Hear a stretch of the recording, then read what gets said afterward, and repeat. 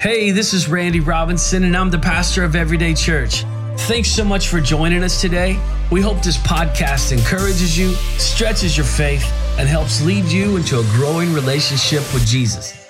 Let's do it!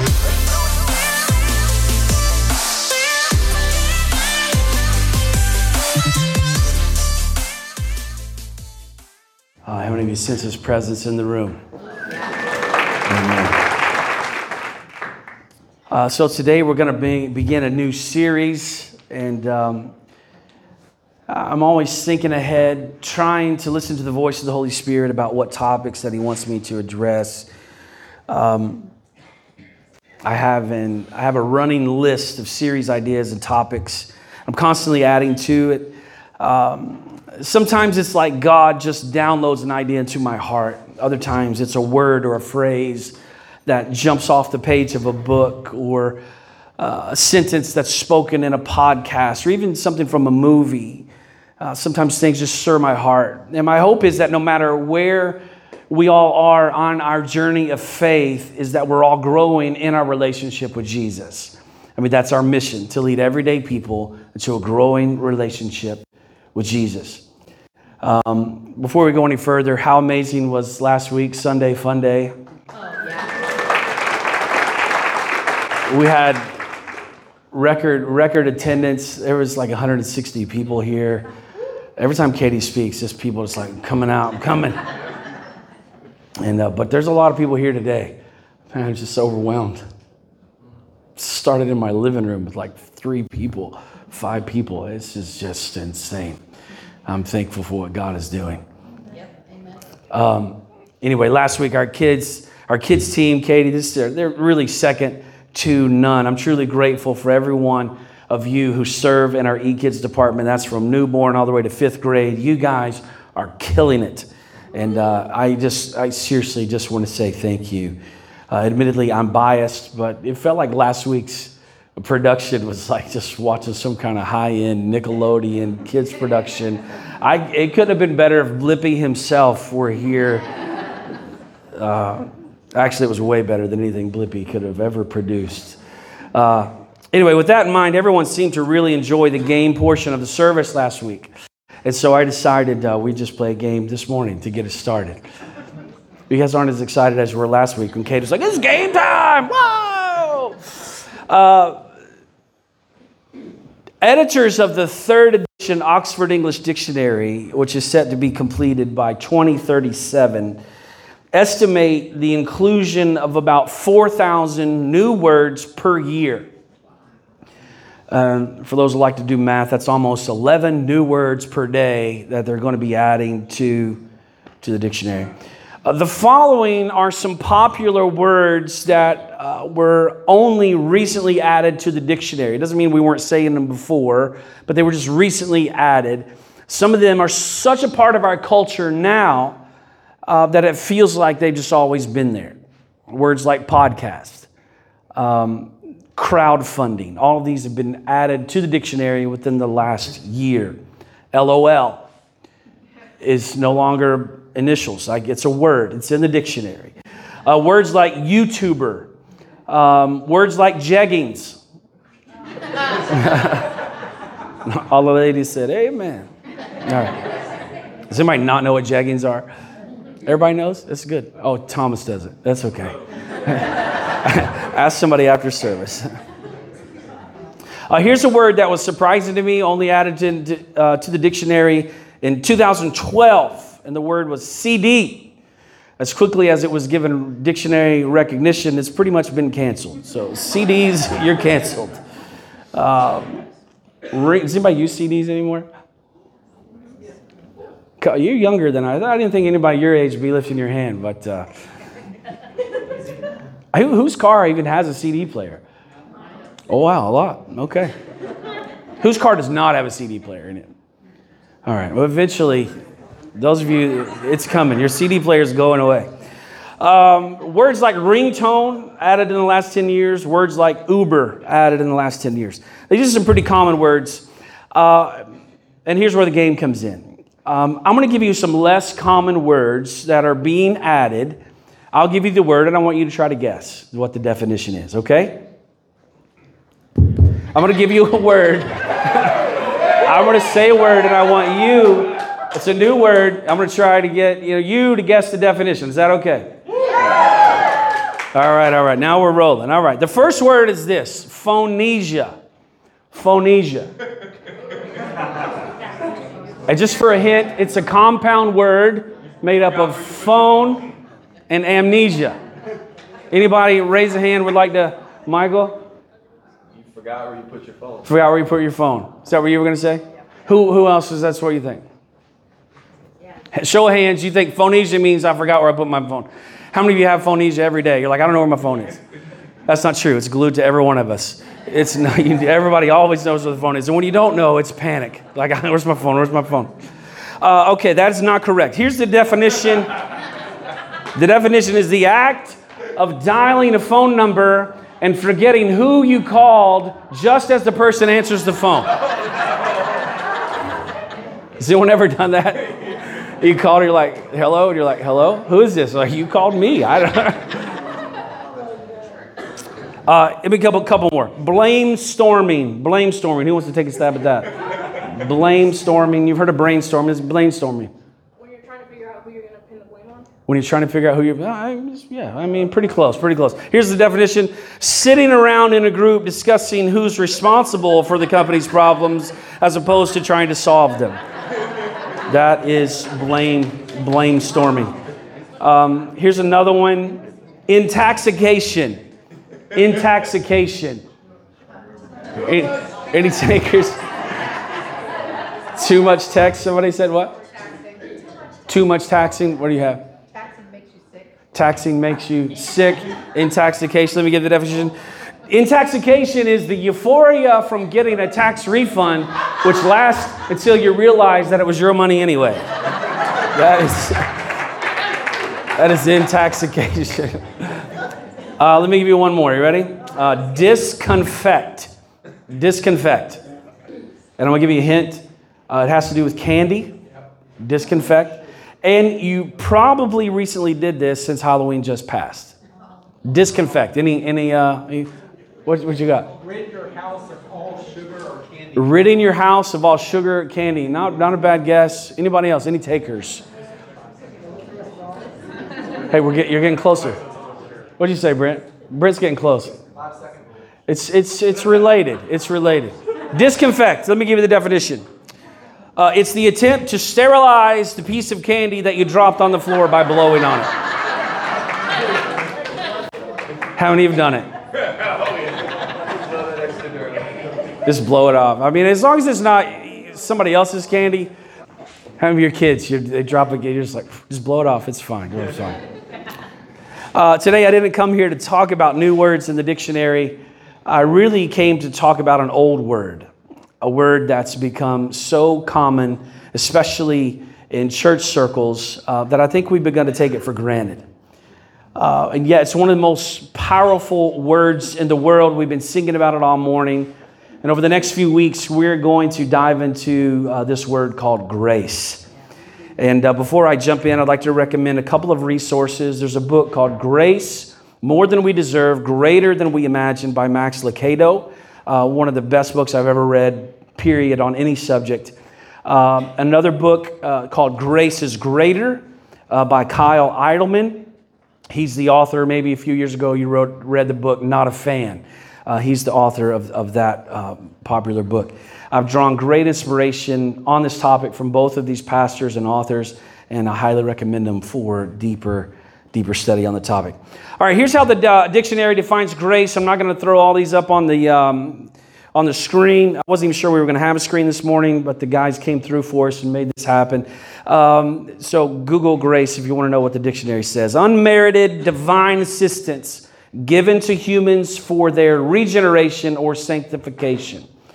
It's defined as virtue coming from God, or a state of sanctification enjoyed through divine assistance. It's defined as approval or favor, or mercy or pardon. In church circles, if you've been around church any length of time, you've probably heard grace referred to as unmerited favor. In simplified terms, grace is described as receiving something that we didn't earn and we don't deserve. Amen. The meaning of life, the wasted years of life, the poor choices of life, the questions of uncertainty in life, God answers the mess of life with one word. It's called grace. Amen. And we talk as if we completely understand the term, right? Banks and credit card companies offer us a grace period. Politicians and pastors fall from grace. In the music world, there are grace notes. When someone receives an award or a compliment with humility, we say that they were gracious. We describe ballet dancers as being graceful. If we say a prayer before we eat, we are saying grace. If someone important comes into the room, we say that he or she graced us with their presence. Songs of the church are full of the word grace. In the words of Max Lucado, preachers explain it, hymns proclaim it, seminaries teach it. But do we understand it? We've settled for a wimpy grace. It politely occupies a phrase in a hymn, fits nicely on a church sign, never causes trouble or demands a response. And when asked, do you believe in grace? Who could say no? But here's the deeper question. Have you been changed by grace, shaped by grace, strengthened by grace, emboldened by grace, softened by grace, snatched by the nape of your neck and shaken to your senses by grace? He goes on and he says, God's grace has a drenching about it, a wildness about it, a whitewater riptide, turn you upside downness about it. Grace comes after you. It rewires you from insecure to God secure, from regret riddled to better off because of it, from afraid to die to ready to fly. Grace is the voice that calls us to change and then gives us the power to pull it off. When I read this description of grace, I all but wept. Grace, more than we deserve, greater than we could ever imagine. Paul, the great first century missionary, wrote about grace. And for those who are unfamiliar with Paul, he's the writer of close to 2/3 of our modern New Testament Bible. And so to the ancient city of Ephesus, which would be now about 320 miles from modern Istanbul, Turkey, Paul wrote a letter. And I want you to listen to his words. Ephesians chapter 2, beginning in verse 4. But because of his great love for us, who was rich in mercy, made us alive with Christ even when we were dead in transgressions. It is by grace that you have been saved. And God raised us up with Christ and seated us with him in the heavenly realms in Christ Jesus, in order that in the coming ages he might show the incomparable riches of his grace expressed in his kindness to us in Jesus Christ, or in Christ Jesus. For it is by grace that you have been saved, through faith. And this is not from yourselves. It is a gift of God, not by works, so that no one can boast. And I love this verse, one of my life verses. We speak this over the boys every night before they go to sleep. For we are God's handiwork, created in Christ Jesus to do good works, which God prepared in advance for us to do. Amen. The grace of God has made a way, this scripture tells us, to be saved. And this letter was originally written in Greek. And the Greek word for saved, some of you will know this, is sozo. The word sozo means this: save, rescue, deliver, heal, or be made whole. God has made a way by his grace to save us. God has made a way by his grace to rescue us from any situation that we have ever or will ever face. God has made a way by his grace for us to be healed. God has made a way by his grace for us to be whole. So when people say, I've been saved by grace, which is obviously a direct quote from the verse that we just read, we often think of this in terms of heaven, meaning I'm saved by grace, so when I die, I'm going to go to heaven. But I think that grace has mistakenly been referred to as merely a get out of hell card. But God is more active and more interested in our lives than that. Amen. God's dream isn't just to get you into heaven, but to get heaven into you. Amen. Scripture tells us that in heaven there will be no more pain, no more tears, no more sorrow. So yes, ultimately we will be made whole in heaven, but the grace of God provides a way for us to be made whole here on earth. God wants us to be healed and whole spiritually, physically, mentally, emotionally, now in this present life. Now, Paul mentions grace more than 100 times in his writings. Anyone care to take a guess at how many times Jesus talked about it? None. Jesus didn't talk about it. He exemplified it. Amen. He lived it. John, the cousin of Jesus, described him this way. John chapter 1:14. The Word became flesh. This is talking about Jesus. And he made his dwelling among us. We have seen his glory, the glory of the one and only Son, who came from the Father. Watch these words. Full of grace and truth. Amen. Full of grace and truth. Jesus didn't have to speak of grace because he was completely full of grace. Have you ever tried to carry a bowl or a glass completely full to the brim from one place to another? Nobody. Okay. What happens when you do that? It spills. It's almost impossible to do that. This describes Jesus, full of grace. He didn't have to speak about it because every time he moved, grace just spilled out on everyone he came into a contact with. Now, here's the interesting thing about grace. On some levels, it's easy to understand. It's easy for us to gather head knowledge about grace. Again, we can quote verses and we can sing songs like we just did, and it was beautiful. And God, I could feel his presence, his tangible presence in the room. But there is a very, very big difference in understanding grace intellectually and experiencing it personally. Similar to romantic love. You can read about it. You can memorize the definition of love. You can watch movies about it. But until you experience it for yourself, you'll never fully grasp it. God wants to take us from head knowledge to heart knowledge, from weak, wimpy grace to a robust, experiential theology on grace. Once again, we turn to the writings of the cousin of Jesus in John chapter 8, beginning in verse 2. It says, at dawn, he appeared again in the temple courts where all the people gathered around him. And he sat down to teach them. The teachers of the law and the Pharisees brought in a woman caught in adultery. They made her stand before the group. And Jesus said to Jesus, Teacher, this woman was caught in the act of adultery. In the law, Moses commanded us to stone such women. Now, what do you say? They were using this question as a trap in order to have a basis for accusing him. Now, I've said this many times, but we often read through the details of stories like this, like you would just glance over it. But I want us to dig a little deeper. It's early in the morning. It's dawn. The sun is just rising. And behind closed doors, a woman is having a sexual relationship with a man who was not her husband. The doors burst open. There stands the religious elite, the teachers of the law and the Pharisees. And I can't imagine that they waited for her to put on her robe, touch up her face, or make herself presentable for public.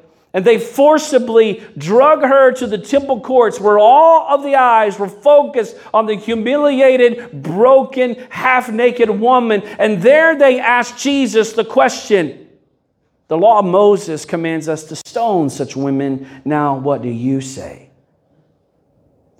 What was the woman supposed to do? She has no defense. She was literally caught in the act. She certainly couldn't deny the accusations.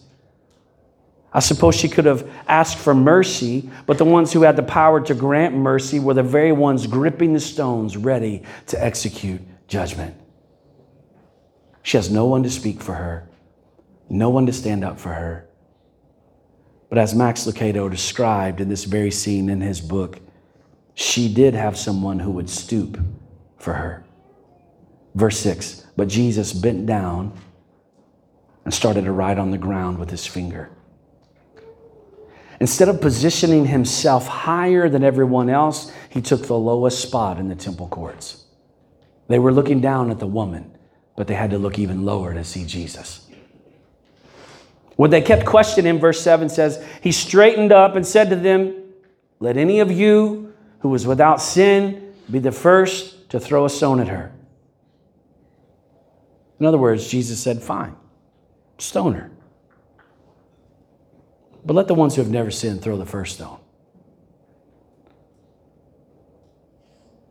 Again, verse 8. Again, he stooped down and wrote on the ground. At this, those who heard began to go away one at a time, the older ones first, until only Jesus was left with the woman still standing there. Jesus straightened up and he asked her, woman, where are your accusers? What a question. Where are your accusers?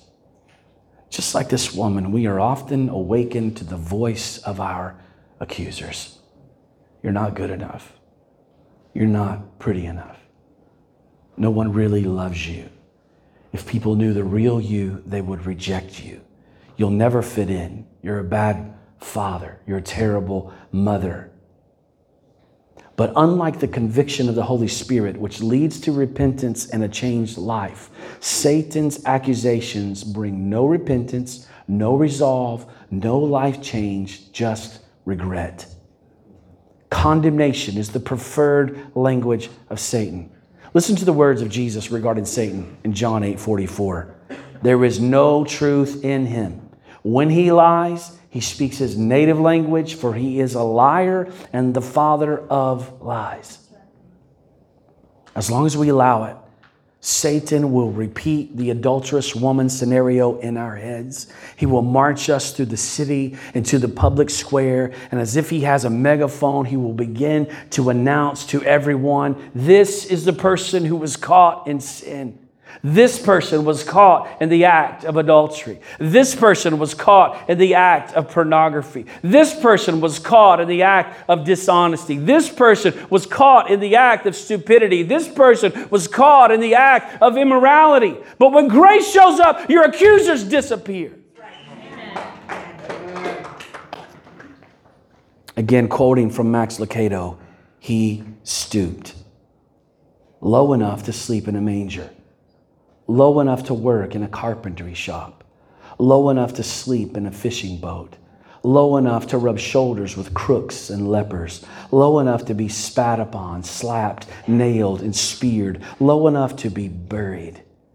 But then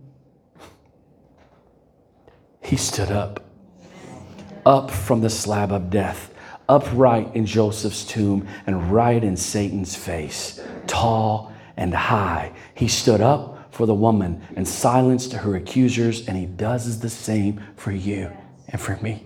Amen.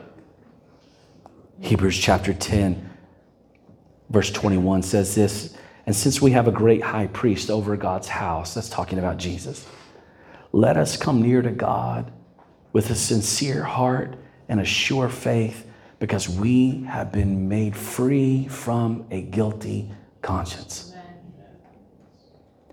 A clean conscience, a clean record, a clean heart, free from accusation, free from condemnation, not just for our past mistakes, but also for our future ones.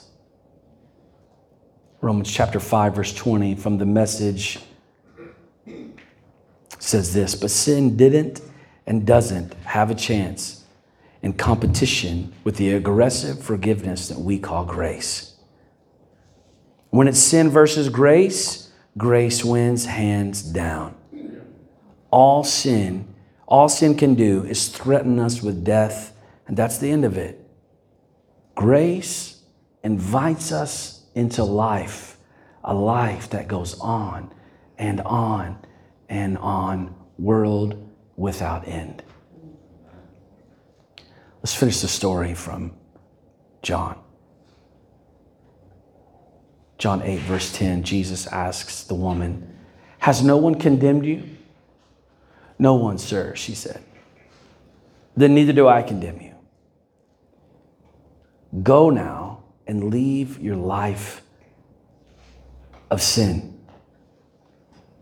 I'm going to wrap this up with one final quote.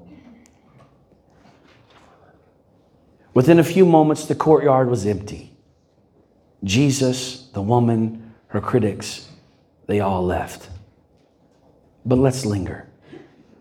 Look at the rocks on the ground, abandoned and unused.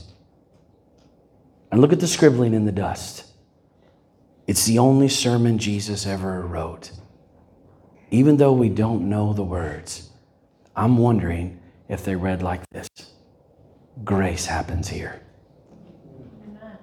Yeah. I want us to move from head knowledge to heart knowledge. From knowing about grace to experiencing grace. See, there are people in the room who feel just like this woman. Your sin, your mistakes, your failures are constantly being replayed in your mind. Every morning you're awakened to the religious demons and spirits and thoughts that are just, you did this, you did that, and you're an adulterer, and you're this person, and you're that person.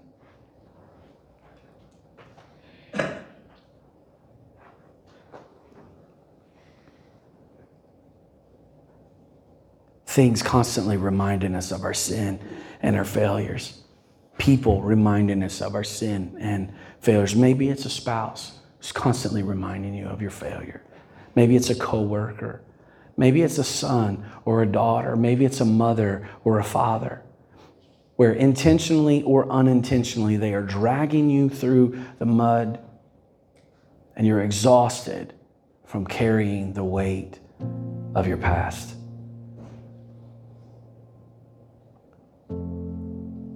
Hear me. Jesus is here, and he's offering you grace. Remember, grace is receiving something we didn't earn and receiving something that we don't deserve. Every person under the sound of my voice is deserving of death, and no one is deserving of the gift of grace. But God the Father, through the sacrifice of his Son Jesus, stoops down to offer us this amazing gift. Where are your accusers? Where are your accusers?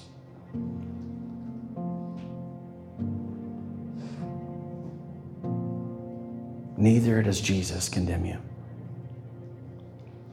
Let us leave our life of sin and embrace the grace of God. The title of this message was Grace, What Is It? And the real answer is you have to experience it to know. You can read about it until you experience it. You can't know. But Jesus wants to take us from head knowledge to heart knowledge, from hearing others talk about it to receiving it myself. Can we pray just for a moment? On behalf of Pastor Randy and the entire staff at Everyday Church, we'd like to thank you for joining us today. For more information on the church, please visit us at everydaychurch.xyz.